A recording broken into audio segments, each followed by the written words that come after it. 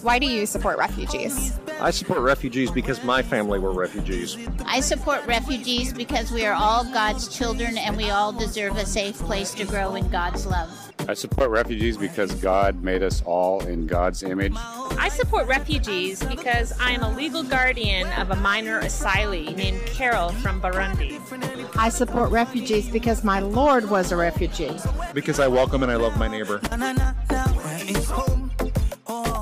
Hi, and welcome to Hometown, a podcast from Episcopal Migration Ministries, the refugee and immigration ministry of the Episcopal Church.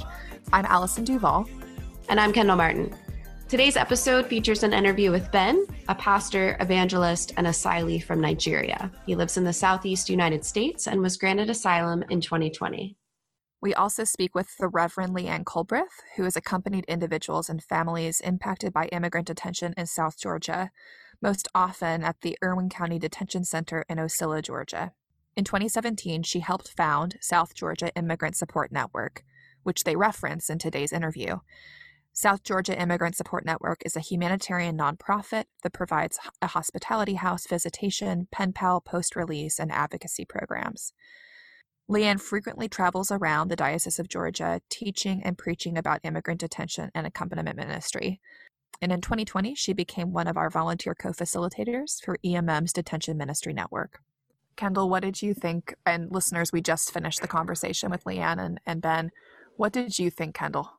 I'm really just so excited for folks to get to hear the interview. It was really powerful, and I feel really grateful for Ben for sharing his story and learning about his relationship with Leanne and how important it is for people to understand that, you know, you can do something, you can do anything, whether it's writing a letter or it's actually going and visiting someone who's in detention, or calling your member of Congress. There's so many things that you can do. You just need to do something. And I hope that that's what people take away from today's episode.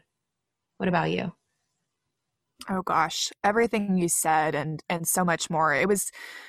I think you'll feel this, listeners, when you listen. There's extreme highs in the conversation, or the moments that gave me an emotional boost, and moments that left me just despairing and then returned me to moments of hope again. So it's really quite the important conversation. We really hope, and you'll hear me challenge you listeners to do this, we really hope that you will share this episode with at least 3 other people and challenge them to share it with 3 more. The work that Leanne and Ben and so many others are about is about abolishing the inhumane and horrific detention system in this country.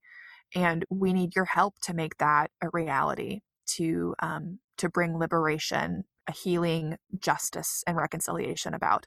So we really hope that you're moved by the conversation, and we do challenge you, please share this episode. And I invite you to check out the blog post associated with this episode for even more information about the system of immigration detention, about networks that you can get involved in, ways that you can advocate in support of immigrants. So we hope you enjoy today's conversation.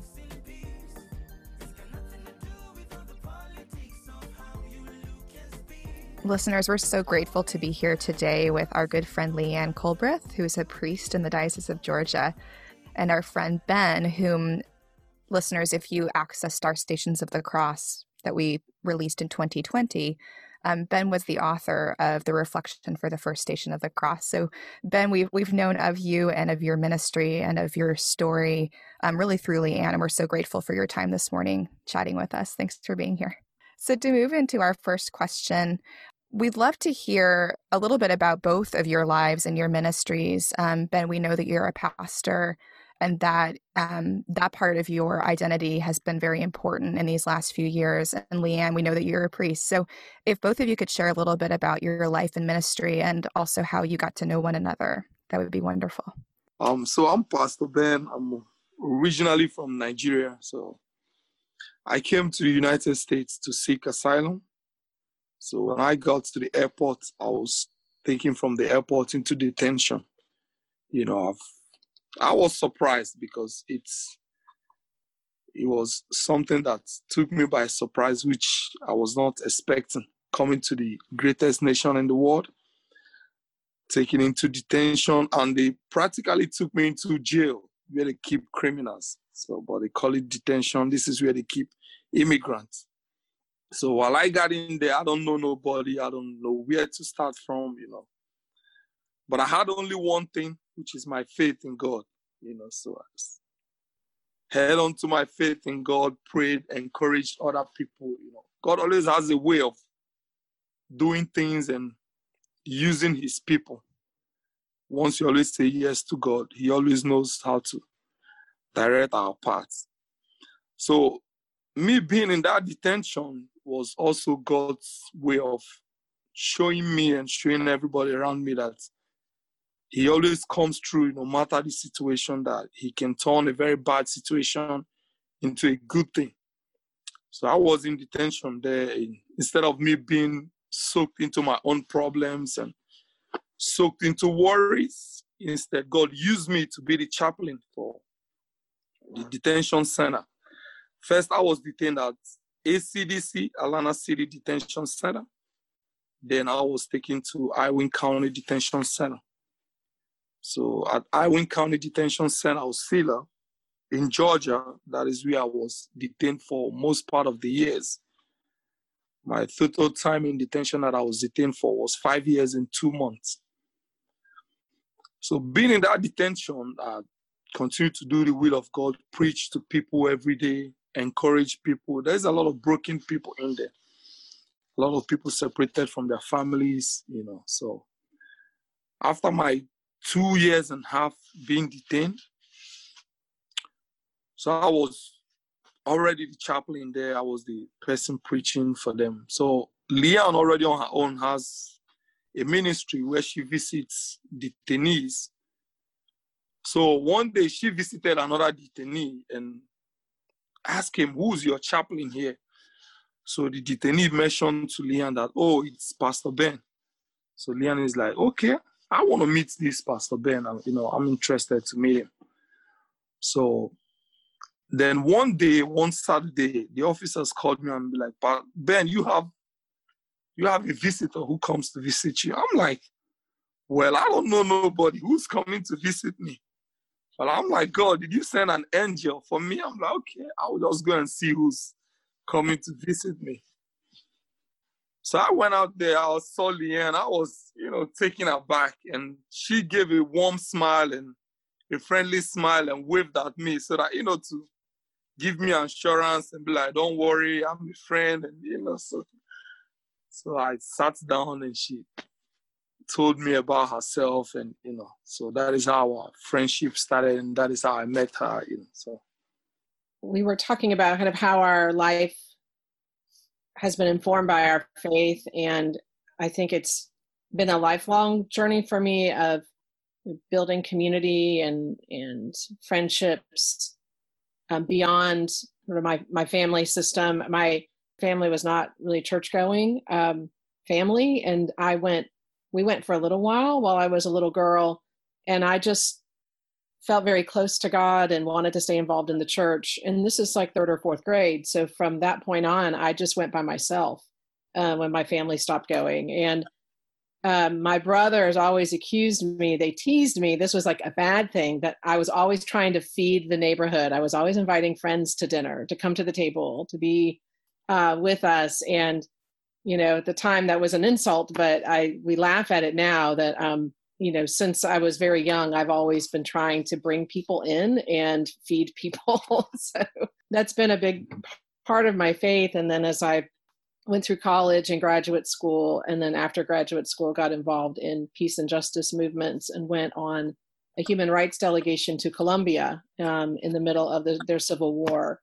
And my experiences there of seeing people who were under threat of war, of who were displaced by war, who were being disappeared, who had lost loved ones because of that civil unrest that went for decades. And being in the middle of that opened my eyes to the realities around the world of suffering, of evil, and of the call of the church to accompany and be in solidarity with those who are suffering, and also open my eyes to my own complicity in that, because as a taxpayer, my dollars were going to support that war in Colombia. And so I did a lot of presentations after we returned, from that trip, to try and educate folks, and to also reckon with myself about my own complicity in evils that I don't even know about and that I'm not personally connected to, but I am connected to in some way. And so there's a long story that I actually shared in an EMM podcast last year about how I heard a call to do immigrant detention ministry. So I won't get into it here, but maybe we can put a link to it. It's a fun story, but it was an unexpected ministry that fell into my lap that the Holy Spirit just gave me when I was serving as a deacon at the time and was in a transition in my ministry. So I ended up hearing about a detention center close to my home, 30 minutes away from Tifton, Georgia, where I've lived for about 15 years now. Had never heard of it before, no idea that there was, one, a prison there, and two, that immigrants were being detained there. So by communicating with others in the advocacy community in Georgia, I learned more about the facility and was able to start visiting people to find out what was happening and who was there and what were the needs for people in there. Did they need communion? Did they want chaplaincy? Were there other needs for their families? How could the church respond to this, and how could this become part of my own ministry and growth? And ultimately transformation. This is what it became, as I built friendships with people who were detained. And, and I met through plexiglass with the plastic clunky phones, not able to touch in a room that was just loud and difficult to hear each other, to communicate. But with him and with others I visited in detention, there's just an instant human connection. And love really breaks through all of the barriers that were put up between us. The fact that Ben and I ever met is a miracle. And then all that, there's only one way to explain it, and that's God, that the Holy Spirit drew us together in friendship. And that happens over and over again in detention centers and prisons around the country, that people who were strangers to each other become friends, and humanity breaks through all of those barriers, and love breaks through all of those barriers. So I was privileged to get to be part of that in developing this friendship with Ben, who then became a prayer partner, was always praying for me, for my family, always called on the holidays. My family, my mom didn't even call me some holidays, but Ben always called me on a holiday, to make sure he knew I was thinking about him. And so he was part of our family and our life long before he was ever released. And through that friendship with him, and not just with me, but others that came into his life, through visitation, we found legal support that he didn't have. We're able to connect him with the resources he needed to endure detention longer to fight his case, but then also eventually, win a habeas petition and be released. And then eventually he had already found an attorney for his case, a pro bono attorney through Catholic Charities, who fought for his asylum case and eventually won. So it's been a long journey. And through that, our diocese got involved. My bishop went with me to visit Ben several times, and then after his release, different families in the diocese and our Crucio ministry in the diocese have really embraced Ben, and he has been such a blessing on all of us because of his faith and his testimony of God's faithfulness in his life. It's just been an incredible journey to be on together. Well, for our listeners who might not know how it works in terms of visitation, when you were first going to Irwin Detention Center? Was it through a formal visitation program, or how exactly does that work? Right. At the time, there was no visitation program or any humanitarian group, serving the population at Irwin County Detention Center. There had long been a visitation program at Stewart Detention Center, about 2 hours away from me, called El Refugio. And through them, I learned about Irwin County Detention Center and also started to work with them on building a program. And so from those early visitations, like with Ben and some others, started to get more people involved in visitation locally at Irwin. Gradually, a nonprofit developed, the South Georgia Immigrant Support Network, which a small group of us founded together, and I continue to co-lead that group to provide humanitarian support and mutual aid for people who are detained and for their families. We opened a hospitality house for a couple of years for families and for pro bono attorneys and translators and social workers who came to support the women and men detained at Irwin. So there wasn't anything there, but gradually it developed, and partly because people do get transferred around to different detention centers. So, Ben was ultimately in 3 different detention centers in Georgia over the course of the 5 years he was detained. So when people were transferred from Stewart to Irwin, El Refugio was able to give us names and ID numbers of people who had already been in a visitation program.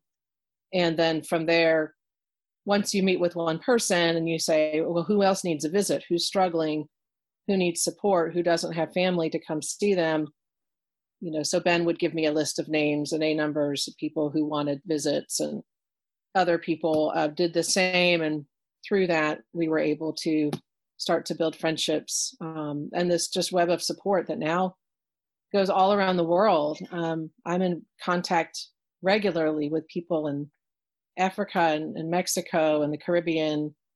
They're still part of my life. And Ben, how did your relationships expand with other folks in the Diocese of Georgia? I know Leanne said other people started to get involved and come visit. Yes. So after we met for the first time, just the hand of God.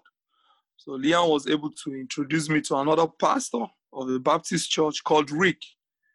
He came also to visit me, and we became friends also. So even the Bishop Ben Hayes, he came also to visit me, which I really appreciate, because people see people who are in detention as nobody, but having a visit from the Bishop of the Diocese of Georgia, that is, what more can you ask from God, He came to visit me, gave me his blessings, and, it was such a great day for me. Those was one of the happiest days of my life, So it's just like the story of Joseph, God taking a nobody and making him somebody. So when I got released, I met a lot of Episcopalians. I attended the last year Crucio, which was a wonderful experience. I shared my testimony, met a lot of friends, and I met Lawson and his family. We're still friends till today.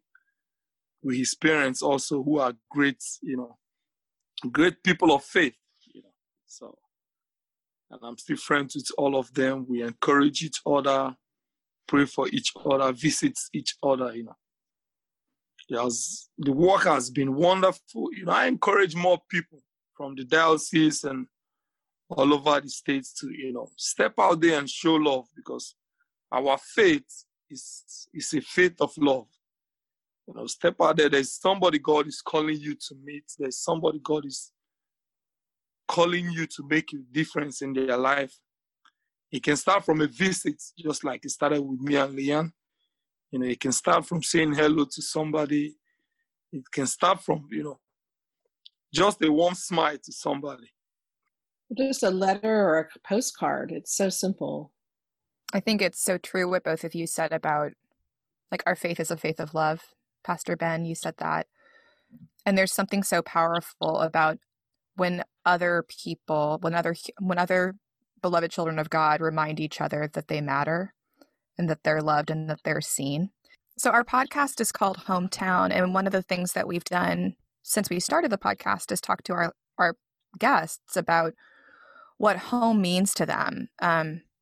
So I'd love to hear from both of you, not only what home means to you now, but perhaps how that meaning has changed over time, and perhaps if your friendship and your ministries have influenced how you understand home. So, Pastor Ben, would you speak to that? What does home mean? So, growing up, I've always been in ministry too, because my mom and dad were, also, my dad was an evangelist, was a pastor too. So, growing up, I've always wanted to do the will of God. I went on missions, and it was through going to these missions and doing the work of God that I had some problems, which with some people who don't like me practicing my faith and doing the work of God, doing missions. So I was in danger over where I was from, so I had to leave to come here and seek refuge. And, my life was, which led to some murder of some of my family members. So being a missionary and doing the work of God and preaching and bringing faith and love to people, like everywhere I've come to has always been home for me, because there's a special blessing when you're able to express love to somebody. You don't want to care again whatever is going on. You just want to keep showing that other person that God loves them, that the love of God is transpiring through you to them.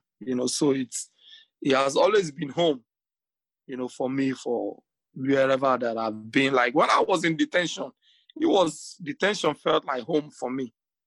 That was why I was able to, I was preaching. Sometimes when we have church service in the detention, we have like over 100 people coming to the church service. We have a lot of people. It was like looking at those numbers, it was just home for me. And I've seen somebody ask me before, while I was in detention, it's like, you've been here a long time. You've been here for like 5 years. Why are you not angry? Why are you not sad? Why are you so happy? Why are you so relaxed? And my answer was simple. I have Jesus. So being released now, Atlanta has been home for me too, because I've been able also to volunteer, continue to do my ministries. And like I discussed with Leon the other day, my next plan is to start a prison ministry. I want to be able to go back into prisons, into detention centers, go inside and interact with them. I don't want to, do it be from afar. No, I want to go inside again and interact with them, and be able to still bring the love of Jesus Christ to them, bring the love of God to them. And Leanne, what about you? What does home mean now? How has it changed over these last few years?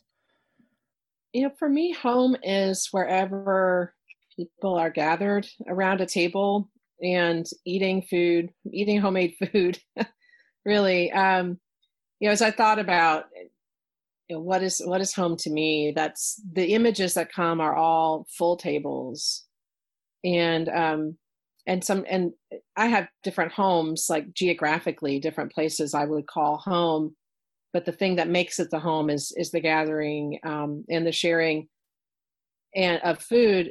Our family always showed love through food. And my husband's family is the same. That's how I knew they were my people, because we were all always feeding each other.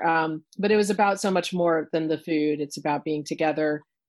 And so now, through this ministry, the table is larger, the food is different. And there's love that's flowing in from all over the world in a beautiful way.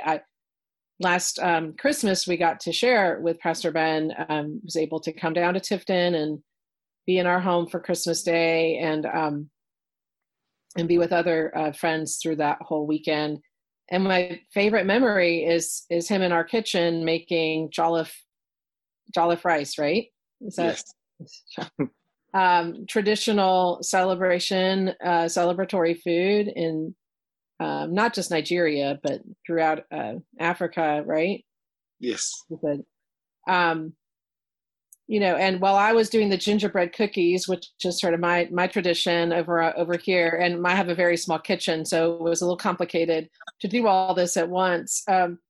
But just to make that food and then share it around the table with friends, with another group of friends was very special. And so I think it's just that the experience of it just gets richer and more grand, and a grander vision of God's table and what's really happening when we gather around the altar, around God's table to share in the food that God gives us and in the drink that God gives us. So it brings us closer to that, because it really is the ultimate vision of the kingdom, is that we're all gathered around the table. I love that. That's beautiful. I'd like for listeners who are interested in either getting engaged in some type of ministry, whether formal or informal, I'd love to hear from both of you.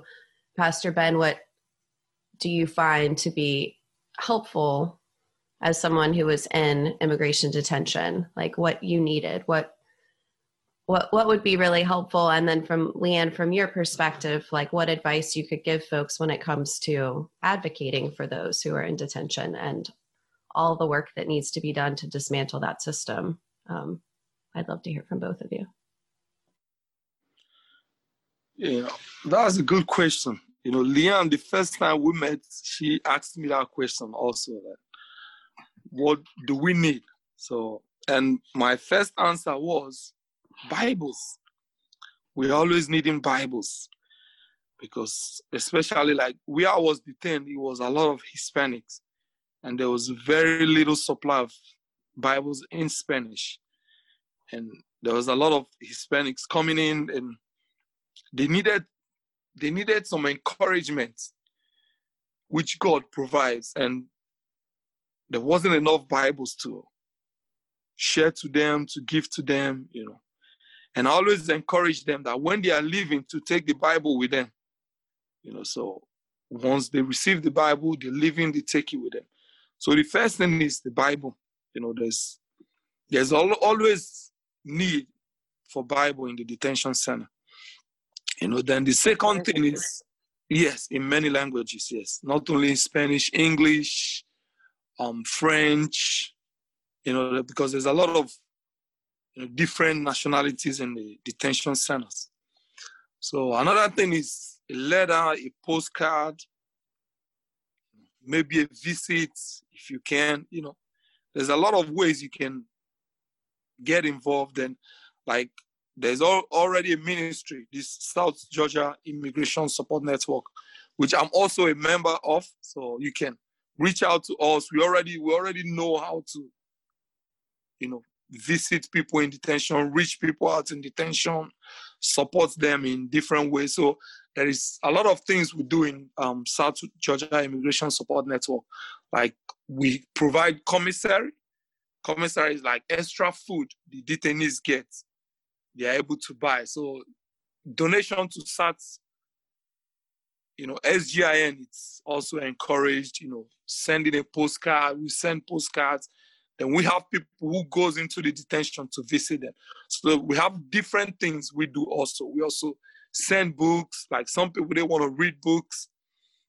We send Bibles also, So if you're trying to get involved with detainees, with immigrants, formally or informally, there's always a way. You just have to ask, so there's always a way. Just don't be afraid and be like, oh, how do I start? Where do I start from? No, there are people who's doing it already, so there's a way already. So just reach out and you'll be involved, and you will. It's a wonderful experience. It's an experience you would not regret. And the most important part is know that you're practicing your faith.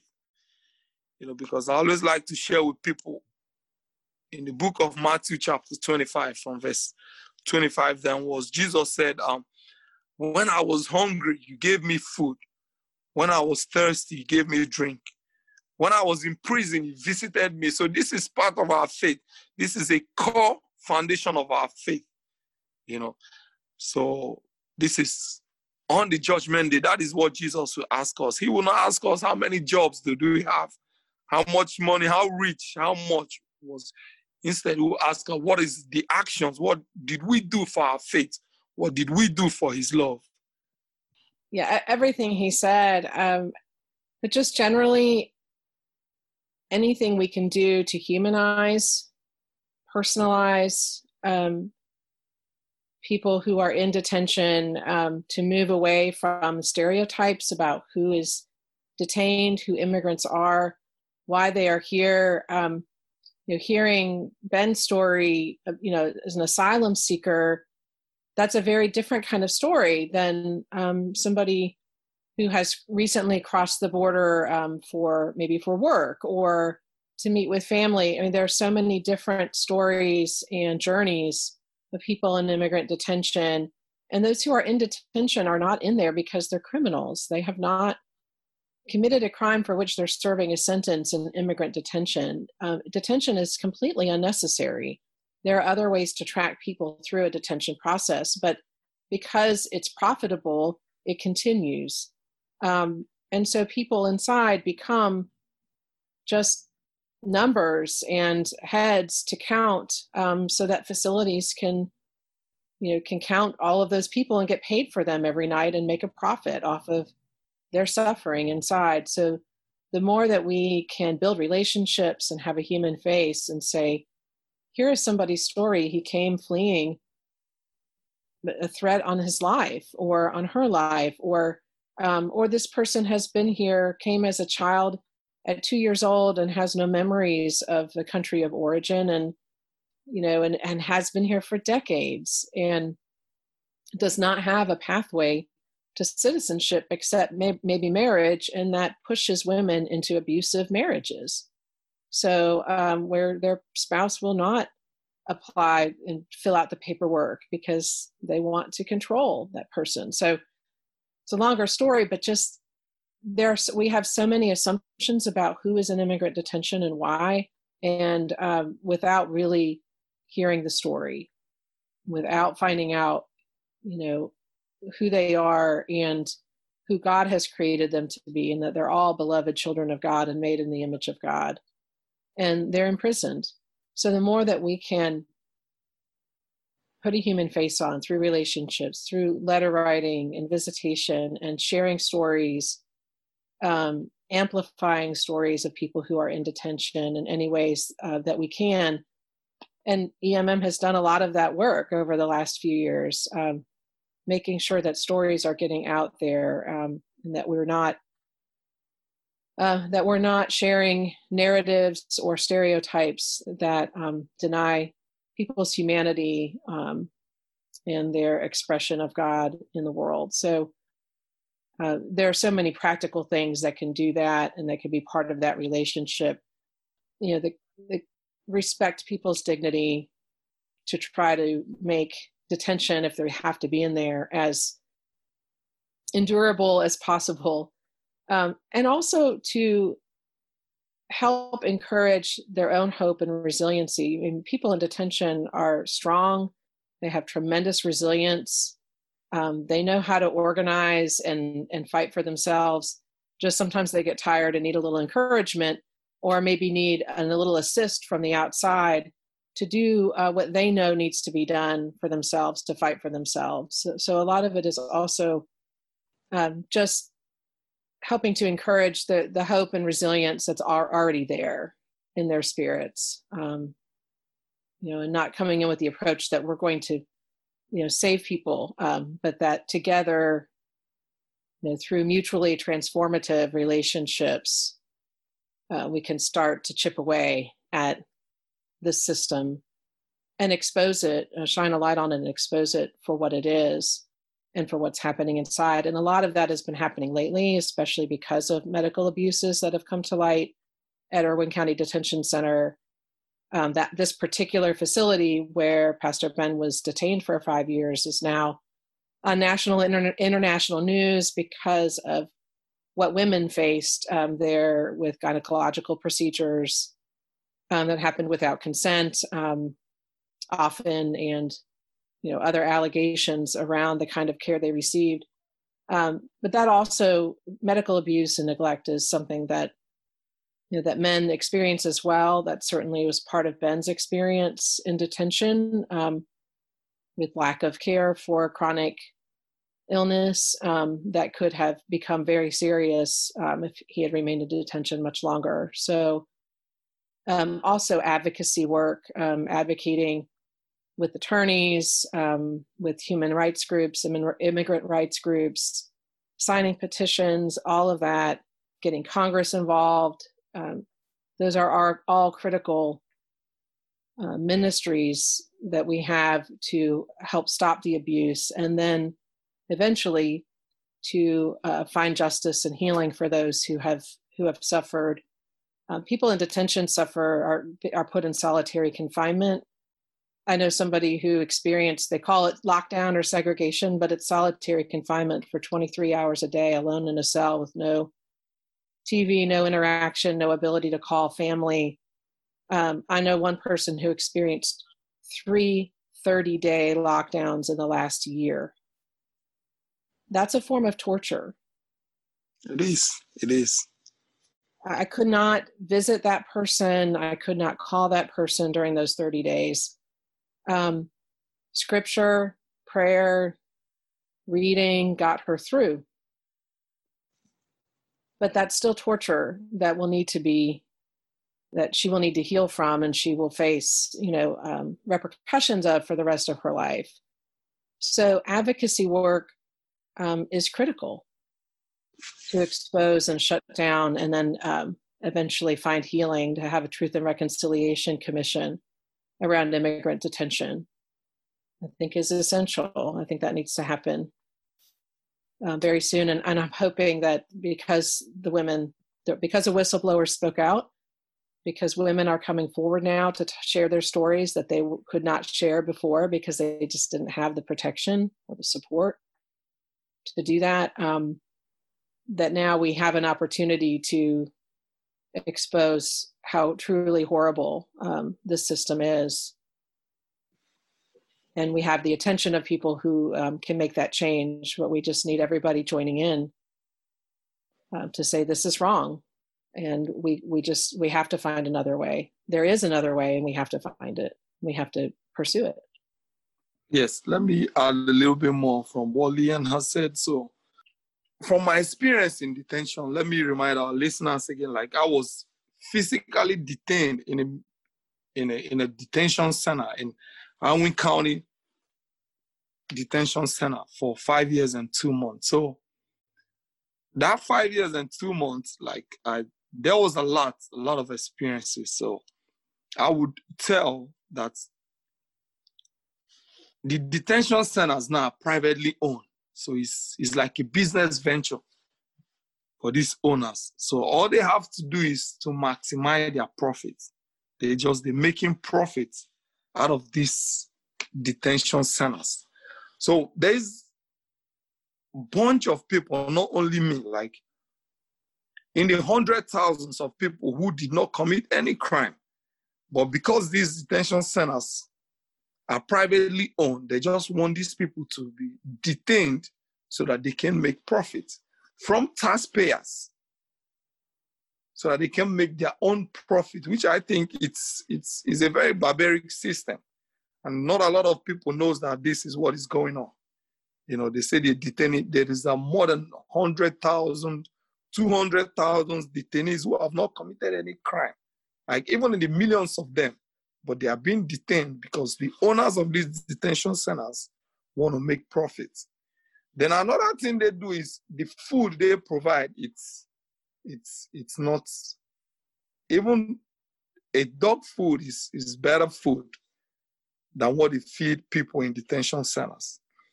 And the medical, like now everybody has seen, the medical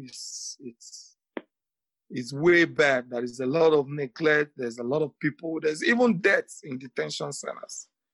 You know, all the owners of these detention centers, what they are focused on is just their own selfish profit, selfish gains. So I think these detention centers should be closed down and another way devised to handle it, you know, immigration, and instead of detaining detainees, which large population of them have not committed crimes. Because I was only in detention because I asked for asylum. My life was in danger. I ran over here to seek refuge, but instead I was put in detention. And they were willing to keep holding me because they want to keep making profit from taxpayers. And we haven't even mentioned COVID yet. We haven't mentioned the fact that these facilities are still operating in a pandemic where social distancing is really not possible in confinement. There's not good ventilation of the air.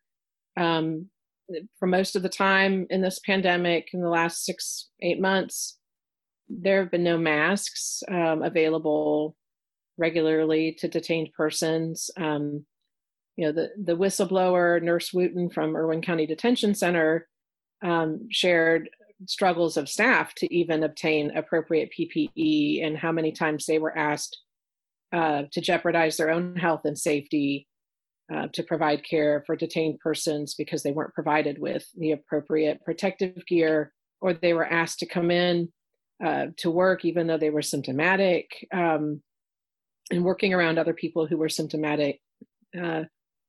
You know, and so, and people are still being transferred in and out of facilities, often without appropriate testing. And so many women we've heard from in the last 6 months have said, you know, women are symptomatic in the dorm.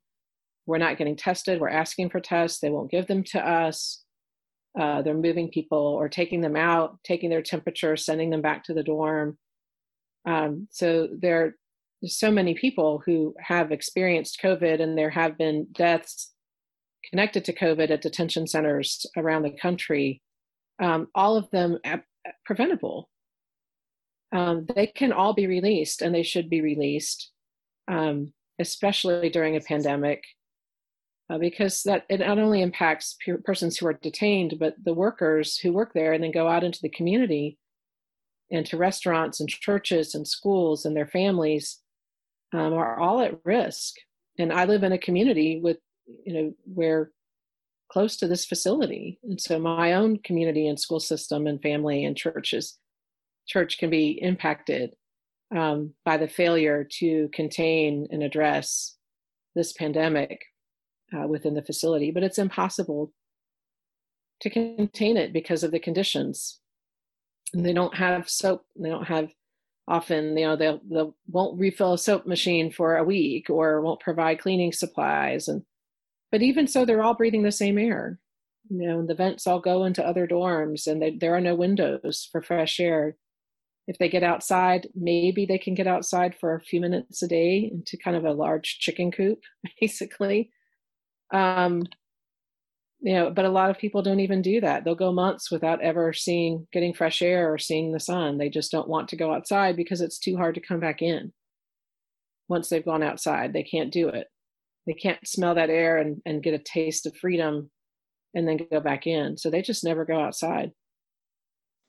But either way, I mean, COVID is that a large part of the complaint that was filed about Irwin back in September was around COVID and the lack of testing and appropriate procedures, not following the CDC guidelines for correctional facilities, transferring people. We're deporting people who are positive for COVID and spreading it to other countries and spreading it around the country to other facilities, because people get transferred from Irwin to another facility to be prepared for deportation. They may, you know, make 7 stops, you know, along the way to pick up different people at different detention centers before they finally end up getting deported. So the amount of exposure somebody can have that they can't control. They don't have any control over whether or not they have a mask. It's not something you can buy in a commissary.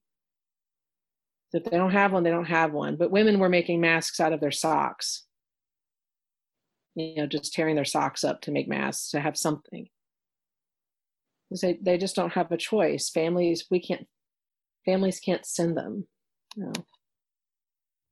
You can't provide that for people. And when they're transported in shackles to medical appointments while being deported, in chains on hands and feet, like they were, all mass murderers and incredible danger to society. And this is true of Pastor Ben. Yes. Come to medical appointments, you're transported in chains. Sometimes these chains dig into the wrist and dig into the feet. It's a horrible experience. That's why they put these detention centers away from the city, away from where people wouldn't. Because there's nobody that will see another human being shackled and just be quiet about it. That is dehumanizing. And all this is going on. It is still going on up to today. Thank you both for shedding light on the truth and reality of what's happening. I've learned and heard from you both this morning, and continue to from others engaged in this work, that there's an amazing strength and courage that comes from both of you to see, acknowledge, and to describe the horrors and the inhumanity, but then to move toward addressing the injustices. And not just, I think one of the things that individuals like myself who live in relative privilege can have a tendency to do is feeling paralyzed when being met with this information, and having to grapple with the truth. So I want to move us, if you are willing, to challenging our listeners from this conversation they've listened to move towards some kind of action that confronts the injustices that you've spoken about. My own challenge to our listeners, kind of pulling from what Leanne said earlier about sharing stories that personalize and make real what we're talking about. I want to challenge our listeners, we live in a time of self-contained opinion bubbles. And so we know we're probably preaching to the choir with this podcast. I would challenge our listeners to share this conversation between Ben and Leanne with at least 3 other people, and to challenge those 3 other people to share it with 3 other people, and people who would naturally find it or be inclined to listen.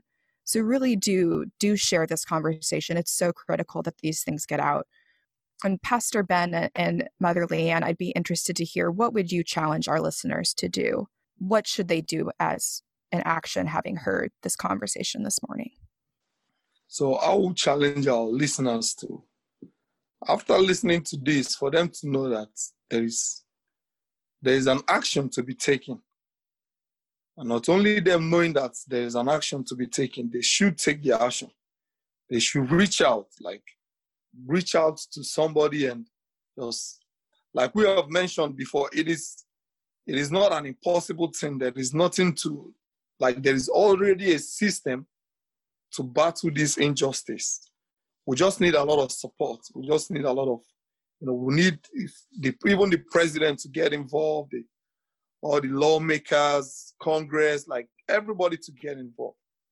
Because just like the popular saying, an injustice to one person is an injustice to all.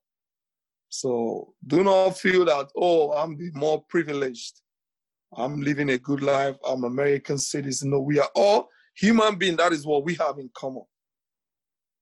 We are all human beings, and we have one sun that shines on everybody.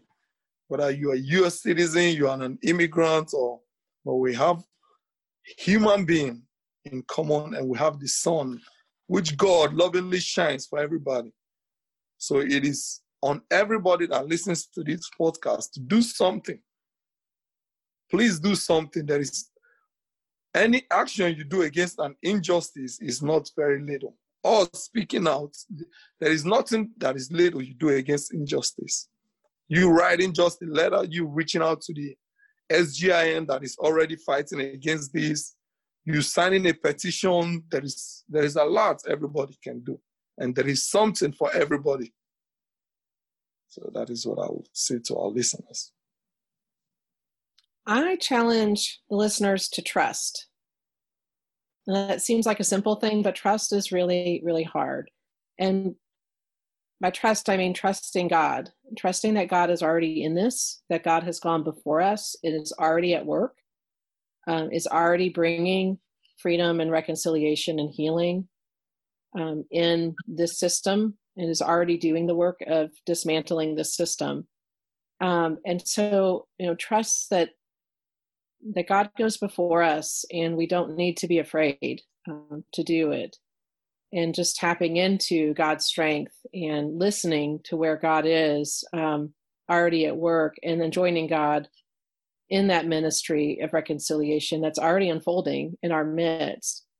And trust that goodness will follow and blessing will be part of it.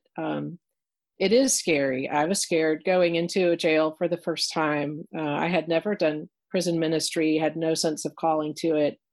Had no idea what I was doing. There were definitely times where I left and I didn't know how I would keep going back.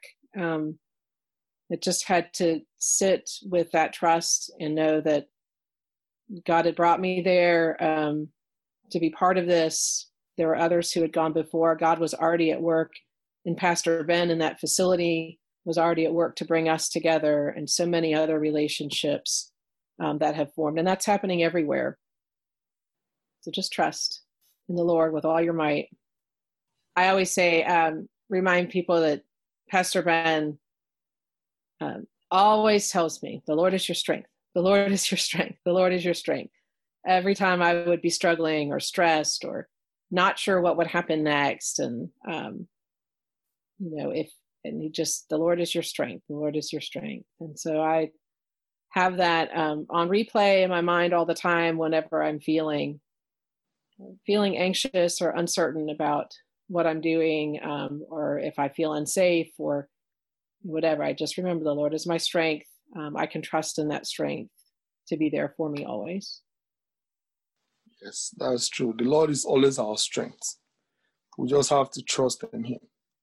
It doesn't take a lot to trust God. Just trust and allow Him to take you through the process.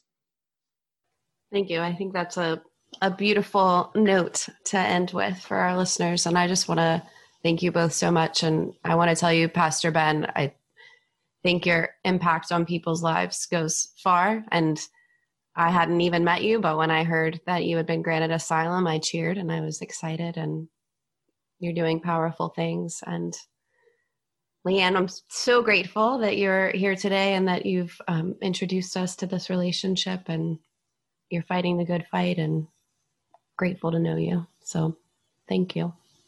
Thank you. It's a blessing to be part of this and be part of EMM's ministry.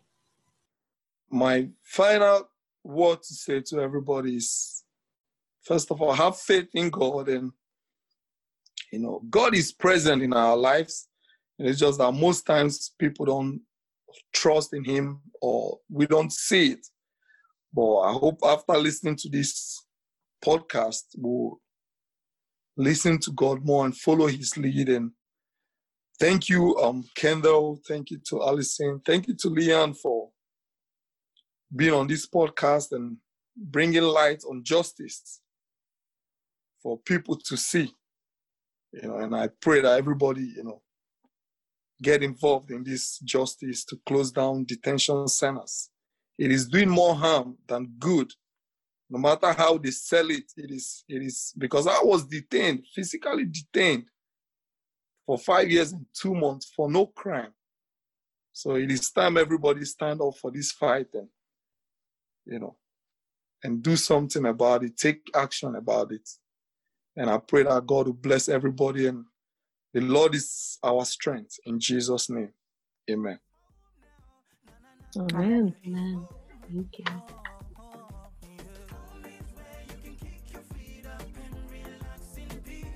Thank you so much for joining us today, listeners. We invite you to join us each week during Advent for reflection and prayer.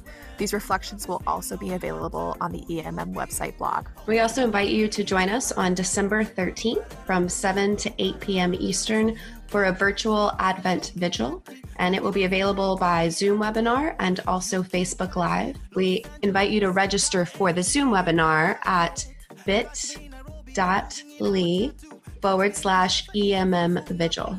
As always, you can follow EMM on Facebook, Twitter, and Instagram, where we are EMM Refugees. In the season of giving, we invite you to make a gift to support the refugee and immigration ministries of the Episcopal Church through the work of Episcopal Migration Ministries. Visit episcopalmigrationministries.org/give or text hometown to 91999.